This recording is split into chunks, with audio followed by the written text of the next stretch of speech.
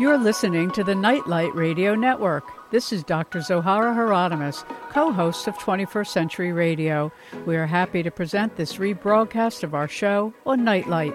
Enjoy. As most of us realize, change in a radical way is upon us and the Earth. We as a species are changing, becoming hopefully more attuned to the unity in all life and less attached to the things that separate us. As politics proves itself too juvenile or too corrupt to address the most serious issues of the day, hunger, housing, healthcare, equality, earth changes. A new humanity is being born, and our children are showing us this is so. Our guest this hour, author of Children of the Fifth World, A Guide to the Coming Changes in Human Consciousness, a Bear & Company 2012 release, shows us that even though she studied the near-death phenomena most of her life and comes to the subject of a shift in consciousness, she sees it in our children. She's tracked this as a detective would, as she writes, taught by her father, a policeman. Join us for a wonderful and hopeful discussion of P.M.H. Atwater's book about where humanity is going and why some who are leading the way are children born since the 1980s. Dr. Atwater, thank you for joining us. Well, it's just been too long, Zoe. Hello again. Hi, it has been quite some time since we last talked. So you start the very beginning of your book by saying there are positive and negative tendencies that we can see in the several decades of children born since the 1980s. So why don't you first give us that big picture, the positives and the negatives? Okay. Well, you want then to look at the characteristics, the profile? Sure, that would be helpful. On the plus side, they're very intelligent, even if they're flunking in school and can't spell. Don't let that fool you. About one-third are geniuses, even if learning disabled. I mean, take another look at these kids with autism. If they're taking the Ravens test instead of the regular test, they're testing out 150 to 160 just like these other smart kids are. They're highly music-oriented and very rhythmic. They're unusually creative, spiritually minded. They're intuitive and psychic, and many remember past lives. For them, that's no big deal. They're excellent with math. Again, don't let these kids fool you. They're natural-born healers. They're ready-to-go entrepreneurs. They're irreverent. They're quirky. They're unique. They're visionary problem solvers. They're very knowing. They're volunteer-minded. They're humanitarians. We've got kids, as young as 4 and 5. That are starting up these big drives for water in Africa and all over, going door to door and, doing incredible things, even at those young ages. They're groupies. They move as if part of a collective. They often attend night school in addition to dreaming. They abstract at very young ages. They're spatial learners. They believe in and practice a fusion of of the sexes and gender mixing. These kids are multisensory, multi-channelers who live in a multiverse. That's on the plus side. If you want to get into the negative side, they're very impatient. They're very impulsive. They're the quick-click kids. They feel entitled. Many are overconfident. They're the ultimate consumer. There's an underlying anger in these kids because they have little tolerance for lies and manipulation. They prefer astral and synthetic worlds.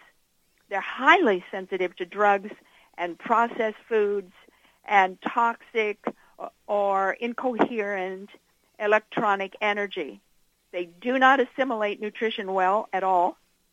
They have no inborn concept or desire to follow along with any form of authority. They need mentors, not bosses. Many appear wiser than they are. Self-deception, though, is a big issue with these kids. They're very sensitive to what we call trickster energy or possessors, these kinds of psychic attachments. They do not understand the need to process or refine or get a degree or, improve your work. Because for most of these kids, they've got the knowledge right there. So they don't understand why they have to go to college and get a degree to signify what they already know. They expect things to come to them. They don't recognize boundaries, even that of skin. Clothes are often more important than language. But their greatest fear is silence. It's like it's like most of them don't even know nature anymore, and this idea of silence.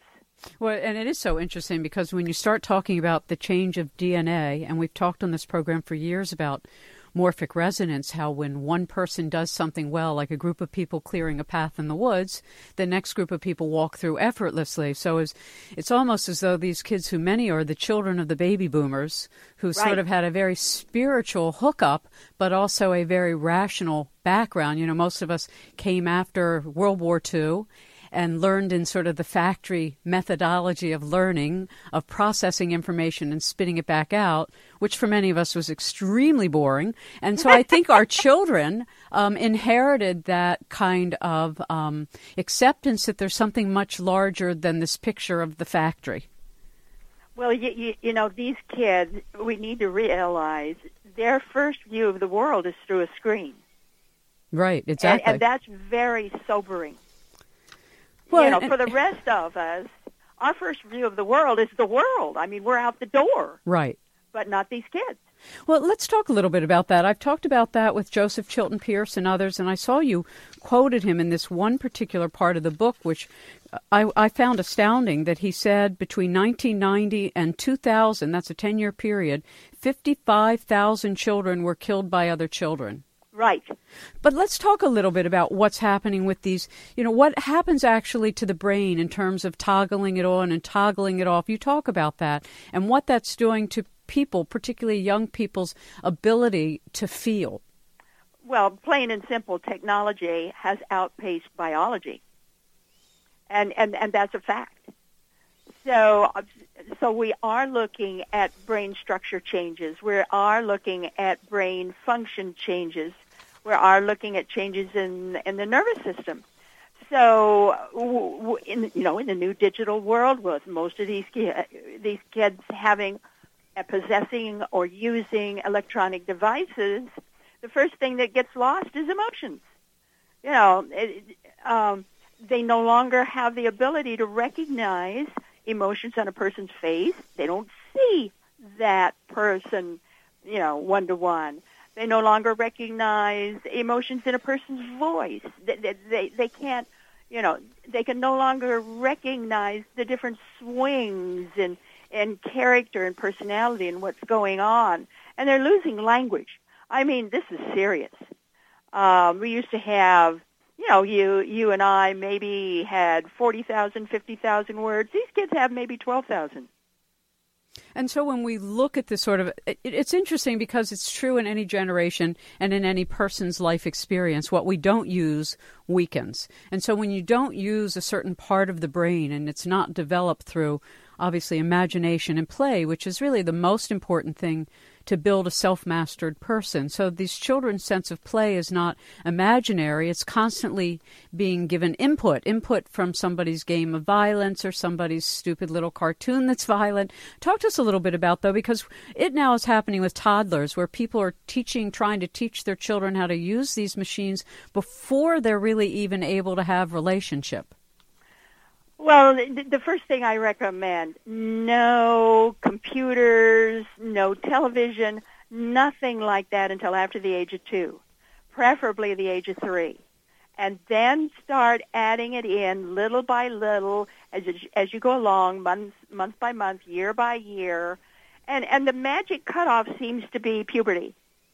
So that if you can sort of regulate it up until the age of puberty, then after that, the child seems to be able to handle those kind of energies and that kind of incoherent, you know, electronic energy much better. It doesn't seem to hurt them as much. But if you start them out full blast, you know, we've now got computers for 4-year-olds. In the state of North Carolina, for instance, in nursery school, they're starting them out learning how to run a computer. 4 years old, you know, and they're not teaching cursive writing anymore. So when the kid is in junior high, They don't even know how to write their own name. They have no idea how to write their own name. This is happening right now. I know because I have a granddaughter in North Carolina, and she has no idea how to write her name. It's extraordinary. And so when you lose these sort of limbic talents, the ability to even execute something with your hands, it is a weakening within your ability to execute your will. And so I can see how that would lead to this necessity of being satisfied immediately, particularly because the whole computer methodology and typing rather than writing is an immediate gratification system. Well, what you're really losing here is the ability to reason. These are really smart kids. I want to emphasize that. They're geniuses. And they're able to do things and figure out things like we've never seen before. But when it comes to basic barnyard reasoning, that they're lost. Well, you also pointed out something that others have started to really examine with a degree of fear or concern, is that they're extremely indulged. We're talking about since the 1980s. And there's a disassociation is rampant, meaning bullying, murdering, this lack of respect for others. So as you point out, this is not all good news, this acceleration of technology into the youth population. Talk to us a little bit about what disassociation is and why it seems to be accelerating with the replacement of deeper relationship with kind of like this, I don't know what you call it. It's an artificial relationship. Well, again, we go back to this inability to be able to feel. So if a guy wants to break up with a gal, he just simply picks up his cell phone or his little device and just says, goodbye, don't want to see you anymore. That's it, period, gone. And the gal on the other end is like stunned. There's no talking it out. There's no discussion. There's no debate. There's no, I'm sorry. There's no touching. There's nothing, but just these words in the air that says it's over. And so where do you put that in a relationship? You can't put it in a relationship. It's very superficial. It's very hollow. It makes you feel like you're not a person. You're not a real full person. So, that's a real challenge with these kids. And another real challenge with these kids that we're just finding out about as of last year when the stats started coming out and the various professionals started talking about it, and that is drugging these kids, especially learning disorders, when they're young, maybe 7 or 8, maybe 10. So they're taking these drugs from then on. Well, certainly some of them need them. I'm not saying totally, get rid of them all, but the way that we're doing it, and the frequency and the dosages, and year after year after year, what we're finding is now. So this is just grabs me. Now we're finding that many of these kids that have been dosed all their life are now grown up. They're now adults. And they don't know what love is. It's like stop and think. I want to recommend a book to everybody. It's called Dosed. The Medication Generation Grows Up. And it's by one of these kids, a lady. Her name is Caitlin Bell Barnett. I forget when she started taking drugs for ADD or ADHD when she was in school, maybe 10, somewhere around then. Took them for the rest of her growing years, and now that she's an adult, she's just really scratching her head to know and to feel what love is. People describe it. Mm-hmm. She really wants to get into it, but it isn't there. It's interesting. For years, I interviewed back in the 90s Dr. Peter Breggin, who did a great deal to talk about this early on, about the impact of Ritalin as one example on all these kids. And, of course, the majority, if not all, of the school shooters are young boys who have been on psychiatric drugs or withdrawn from psychiatric drugs. Right. And we know it creates mania, depression, disassociation. So I used to joke when Nancy Reagan was the first lady and they had the Just Say No to Drugs program, I used to mimic it and say, just say no to certain certain drugs, which was just say yes to the pharmaceutical drugs and nothing to any mind-altering drug that might actually put you in touch with your spiritual self. So, I always thought, because I watched kids as my daughter was growing up, who's now 26, so she falls into this age group of children born since the 1980s. And I used to notice that it was the most interesting, most unusual, most spontaneous children that they immediately put on Ritalin. Because they were bored in school and they were a lot to handle, but they were the most exciting future for, I thought, that whole generation of kids. So I agree with you that I think we have drugged a lot of our geniuses into just numbness. Well, yeah. I mean, when I was a kid, we got by with a lot compared with what you could get by with now, which is practically nothing. Oh, yeah, I would have been Ritalin. And we were very creative. Yeah. I was always outside on the top ledge, outside the windows, walking around the school. On the ledge. No, it's really true. Now you'd probably sent home, you'd be kicked out of school, you'd probably have a record for violence, self-inflicted danger. Anyway, we're going to take a little break, and then we'll be right back. Our guest is PMH Atwater, and her book, Children of the Fifth World, A Guide to the Coming Changes in Human Consciousness. We have a link directly to her website at www.21st21stcenturyradio.com. Hello, this is Jeffrey Mishlove speaking. I'm the Dean of Transformational Psychology at the University of Philosophical Research. I think you might enjoy visiting our website, www.uprs.edu, if you're interested in a master's degree in transformational psychology or consciousness studies. And you're listening right now to 21st Century Radio with Dr. Zohara Hieronymus. I have to say, Dr. Zo is an incredible resource. She has been doing these interviews now for 3 decades, and that makes her a great maven, a great sage, a font of wisdom, and a fabulous interviewer. Welcome back to 21st Century Radio. I'm Dr. Zohara Hieronymus. You're listening to our guest, Dr. PMH Atwater, who you can stay up to date with at her website, www.pmhatwater, ATWAWTER, that's the word Atwater. I don't know that I spelled that properly, .com. And, of course, there's also a link at 21st21stcenturyradio.com.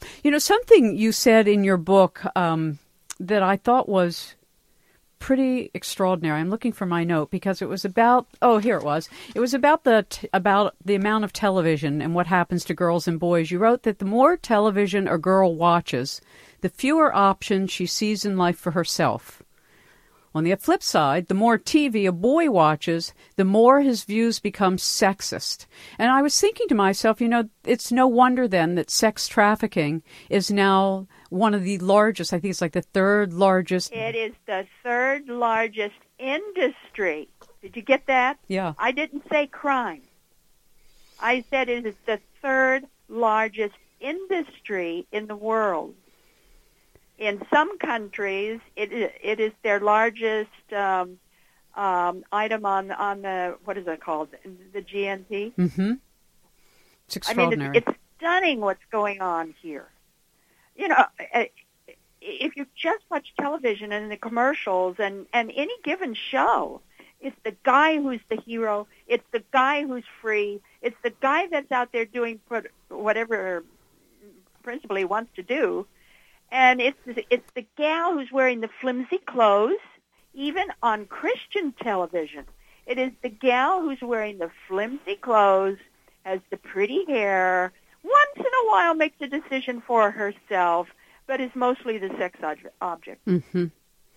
And it's still that way. Oh, I'm always amazed that even girls at just such young ages, and you see it in the tiara thing on television, toddlers and tiaras. Toddlers. It's sickening. I mean, it's sort of this objectification of girls as property again. It's no different than biblical times when women were owned as chattel.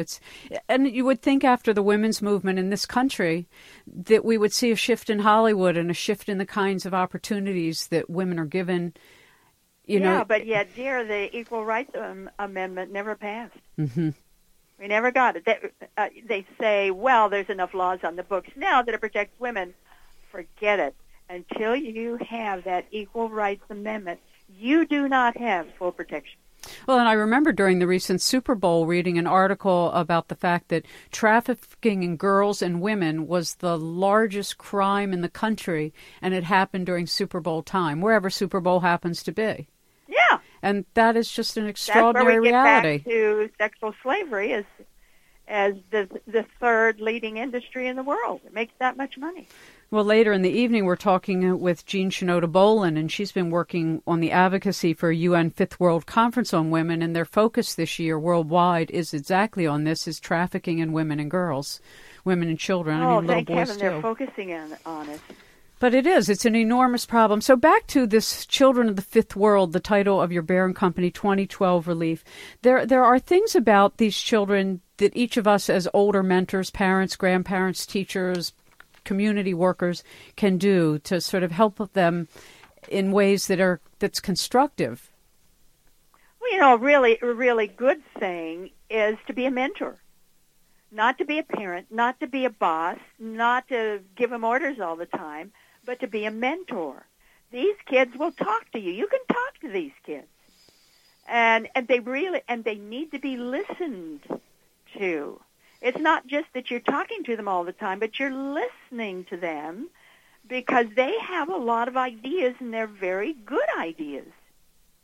And if you would just do that simple thing, just be a mentor, no matter who you are, be a mentor to our new ones growing up, to listen to them and to maybe engage them in some of these activities and ideas that they have. That's all it takes, and they're not only running with it, but they're making changes that are just fabulous. But again, we have to be careful, and I'm going to go back a little bit to some of the things we said before because I don't think we really realize how big this is.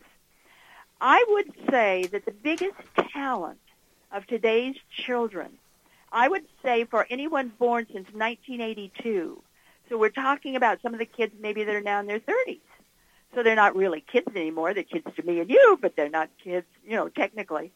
One of the flat out, their greatest talent is their ability to abstract and deal on the conceptual levels.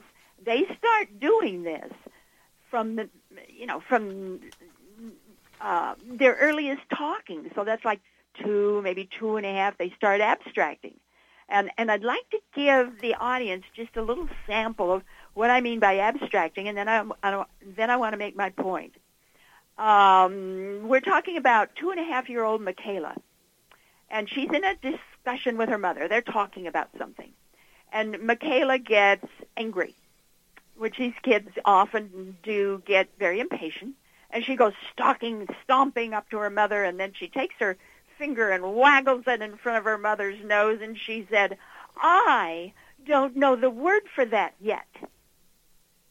Now, what 2.5-year-old can make a comment like that? Example number 2. This is from my near-death work, but it's still the same thing, the ability to abstract, because you find it so much with children and adults who come back from near-death states, near-death experiences, and immediately start abstracting, especially with children. And this is a 6-year-old. He's first grade. He's in Atlanta, Georgia. He dies from a drowning about halfway through the school year. They were able to save him, resuscitate him, bring him back. So when he's finally able to get back to school, now stop and think here. First grade, what are they reading? They're reading See, Spot, Run, Dick and Jane. This boy comes back reading Greek mythology, and he goes up to his teacher and asked her, why was the book Robinson Crusoe ever written? It's like overnight. This kid is abstracting. They talk about thinking outside the box. These kids never knew a box was ever there to begin with. Well, one of the things you said about it is that they aren't necessarily wiser, they're conceptualizers, which means they don't rationalize, they leap, which reminds me very much of... It's incredible, but that really is their greatest talent. And in a study that was done in England, they found 50% of the kids were losing the ability to abstract by puberty. And so they, did a big search to find out why. And the culprit was the electronics themselves, the idea of a screen. It wasn't just kind of shows that are on TV, or it wasn't just iPads or, this kind of thing. It was that whole, the whole genre. And my thought is, of course, limiting usage until they're up to puberty, but get them more involved in gardening, get them more involved with animals, get them out the door, get them involved with the kind of chores where they either have to scrub or wash or somehow use their hands to where they have to feel things like surfaces and texture. If you do that, you'll bring a lot of the abstraction back. It's so interesting to listen to you talk. I feel like I'm listening to some, it's like when the grandparent was said, oh, in our generation. But the difference now between how those of us who grew up in the 30s, 40s, and 50s, or even those who grew up in the 60s, we still had this connection to nature. And that is what they talk about worldwide, is this disconnect from nature overall has had such a numbing impact on our sense of our relationship to the earth, which, of course, leads to all kinds of abuses. But I thought one of the studies that you talked about was just so fascinating about the difference between kids born in Iran and kids born in Afghanistan. Well, and kids born in China and India and all these kind of different places. One of the things I noticed with children born in Iran, and this is specifically, we're talking timing here. Right. We're talking about about 1980 to 1990. I think it started a little bit sooner than that. I don't have all the figures right in front of my face here, but when they had that big overthrow of the Shah of Iran and got rid of the guy, then they had this big push to have children. So they would pay the parents, especially the mothers. They had good child care. They had a lot of emphasis on good food, good education. We're going to take care of our kids. We're going to have this big push. And, that's right. That push was in the 80s. Started actually a little sooner than that, all of the 80s and up to 90. This big push. Well, when you do that, when you have this guarantee of good parenting, good food, good education, that then frees those special lobes in the brain, the frontal lobes in the brain, to bloom and grow. They're free. They're often called the wings of the brain because that's where we get our integrity and able to make choices, that fairness. That all comes from these prefrontal lobes. And those lobes only develop in that manner, freely and expandedly, if the mother feels safe when the child is in the womb.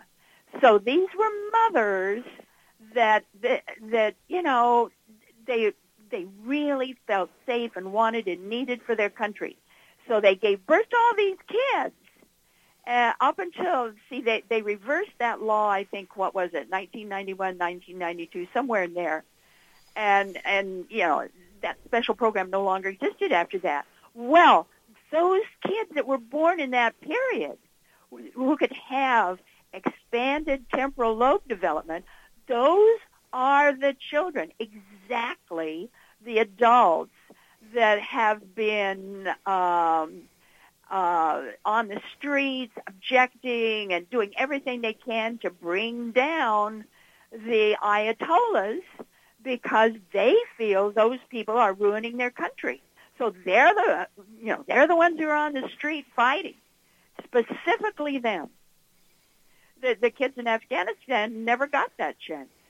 It's very interesting because one of the things most of the people I've interviewed who are technological wizards are speaking about the change in how we operate in the world as human and machine and the interface between the two. We know the human and we know the machine. We don't yet know the interface. And some of the things, as you're describing, we're finding out are very detrimental to certain aspects of human development.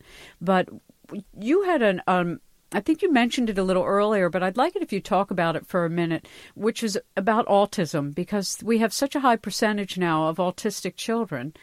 But from your perspective and many others who have written on the subject, it's not an illness. It's a condition of a different kind of way of knowing. Did you know that just last week a scientific paper came out? I didn't bring it upstairs with me, sorry, so I can't quote it. It's going to be in my next newsletter, though, my free monthly newsletter, where I will quote it and will give you the link to this paper, where they now are able to say that one of the leading causes of autism is these frequencies that our children and our homes are now subjected to, like from cell phones and routers and modems and all this kind of thing, that they're now able to make a scientific link between what is believed, they now pretty much can accept and pinpoint that a lot of this kind of energy is what seems to be causing or, contributing to autism. So I thought I'd just jump in there right away because, this is the first scientific paper I've read where they were able to make that link, and it just came out last week. Well, but, I think that... when we're talking about autism, I think one of the things we need to realize here is I'm just going to offer a couple of things here. First of all, if you have these autistic kids take the Ravens test instead of the Wechsler test or your standard IQ test, the standard IQ test tests crystallized intelligence, what you've learned. The Ravens test tests fluid intelligence, what you can learn. So if they take the Ravens test, 1/3 of them are testing out genius with scores of 150 to 160 and above. So the autism is not affecting the intelligence, but rather the ability to express that intelligence. So if we're looking at it in that manner, then it's like, wait a minute here, whoa, team, what can we do about this? And I'm going to recommend another book here. Came out last year, and it's gangbusters. So any parent who has a child with a learning disorder, especially autism, get this book. It's called Kids Beyond Limits. I won't give you the secondary title because it's really, really long. It's by Annette Banel. Annette is AnnetteBaniel.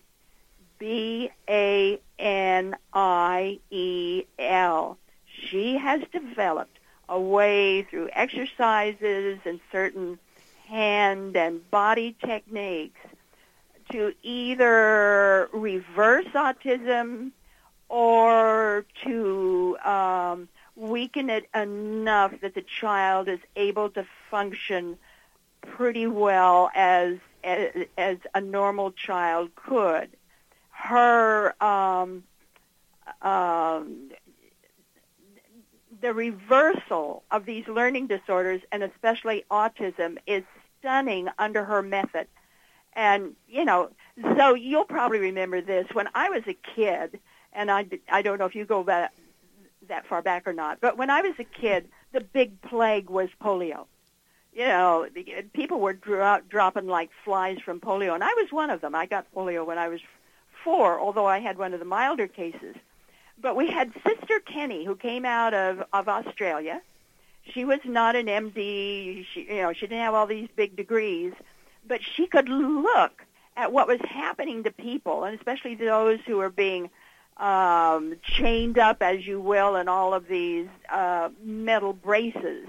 And she was saying, no, that's the wrong way to do it. You expose them to heat, massage, and all this kind of stuff. You can turn this around. And she proved it again and again and again. Nurses or health caregivers who used her method were able to bring, the people back without any difficulty, and that the MDs, the physicians never did accept her method, and she was called Sister Kenny. Well, this Annette Benel is the same kind of thing. She's standing up to all these PhDs and all of these psychiatrists and MDs, and she's saying, but, there's another way you can handle this, and if you do it a more natural way, which is her way, you're bringing these kids back. All right, we're going to come back to that when we return. Kids Beyond Limits was the title of that book. You can learn all about this by going to pmhatwater.com. That's www.pmhatwater.com, and we'll be right back.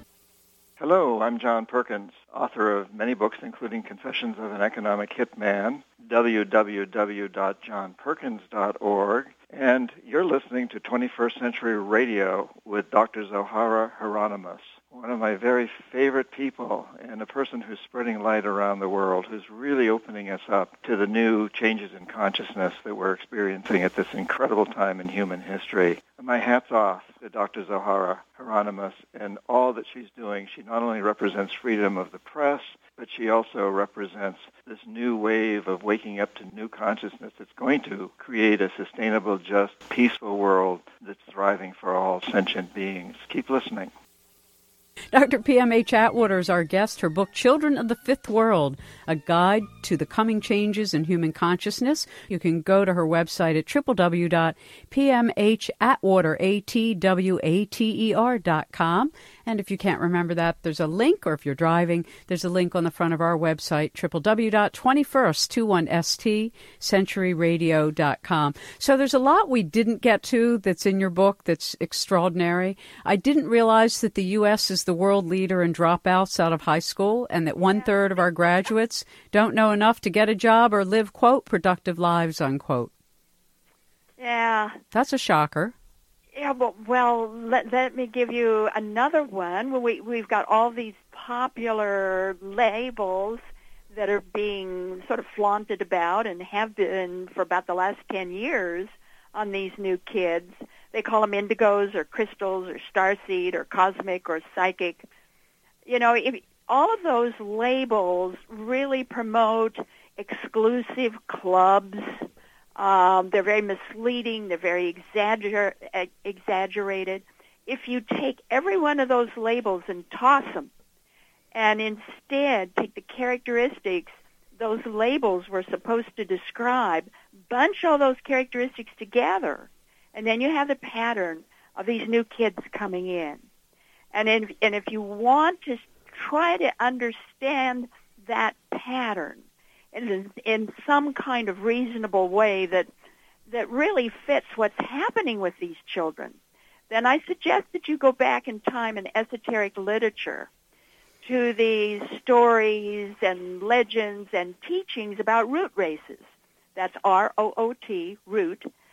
The idea then that humankind in its journey and development in the earth plane went through certain phases, large, sweeping, evolutionary changes of us humans, as we begin to develop and refine in the earth plane.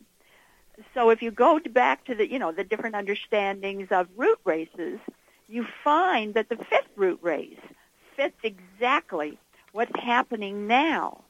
They were the masters of communication, or supposed to be the masters of communication and knowledge, very active, very sexual, and the time of very deep and expansive changes in genetics, characteristics.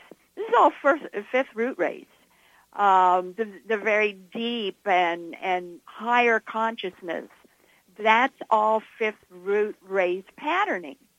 And we, we take a look at all these labels and the new one that's coming out this summer called Golden Indigos, which is supposed to apply to the senior set.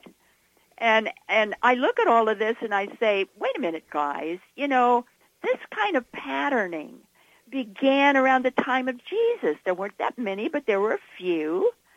All of the renaissances the world has ever experienced were fifth root race kinds of people. It's like, who do you think started up the Renaissance to begin with? Well, and when you talk about, I wanted to add something to the discussion of root races, because the Theosophical tradition, which has done so much to advance it in the West, talked about the sub-races within the root races. And so these long periods of time of 26,000 some years has these demarcations, 13,000 years, and then smaller subsets. And so we're moving into the sixth sub-race of the fifth root race before we move into the sixth root race, which is when we move out of the physical realm into back towards a more spiritual, ethereal existence where we don't need the physical body as we do now. So it's like the Kabbalistic tradition or the Hindu tradition that says of this time, we're sort of at the end of the light coming down and are being hardcore physical beings, and then taking the light back up so that we can take the wisdom teachings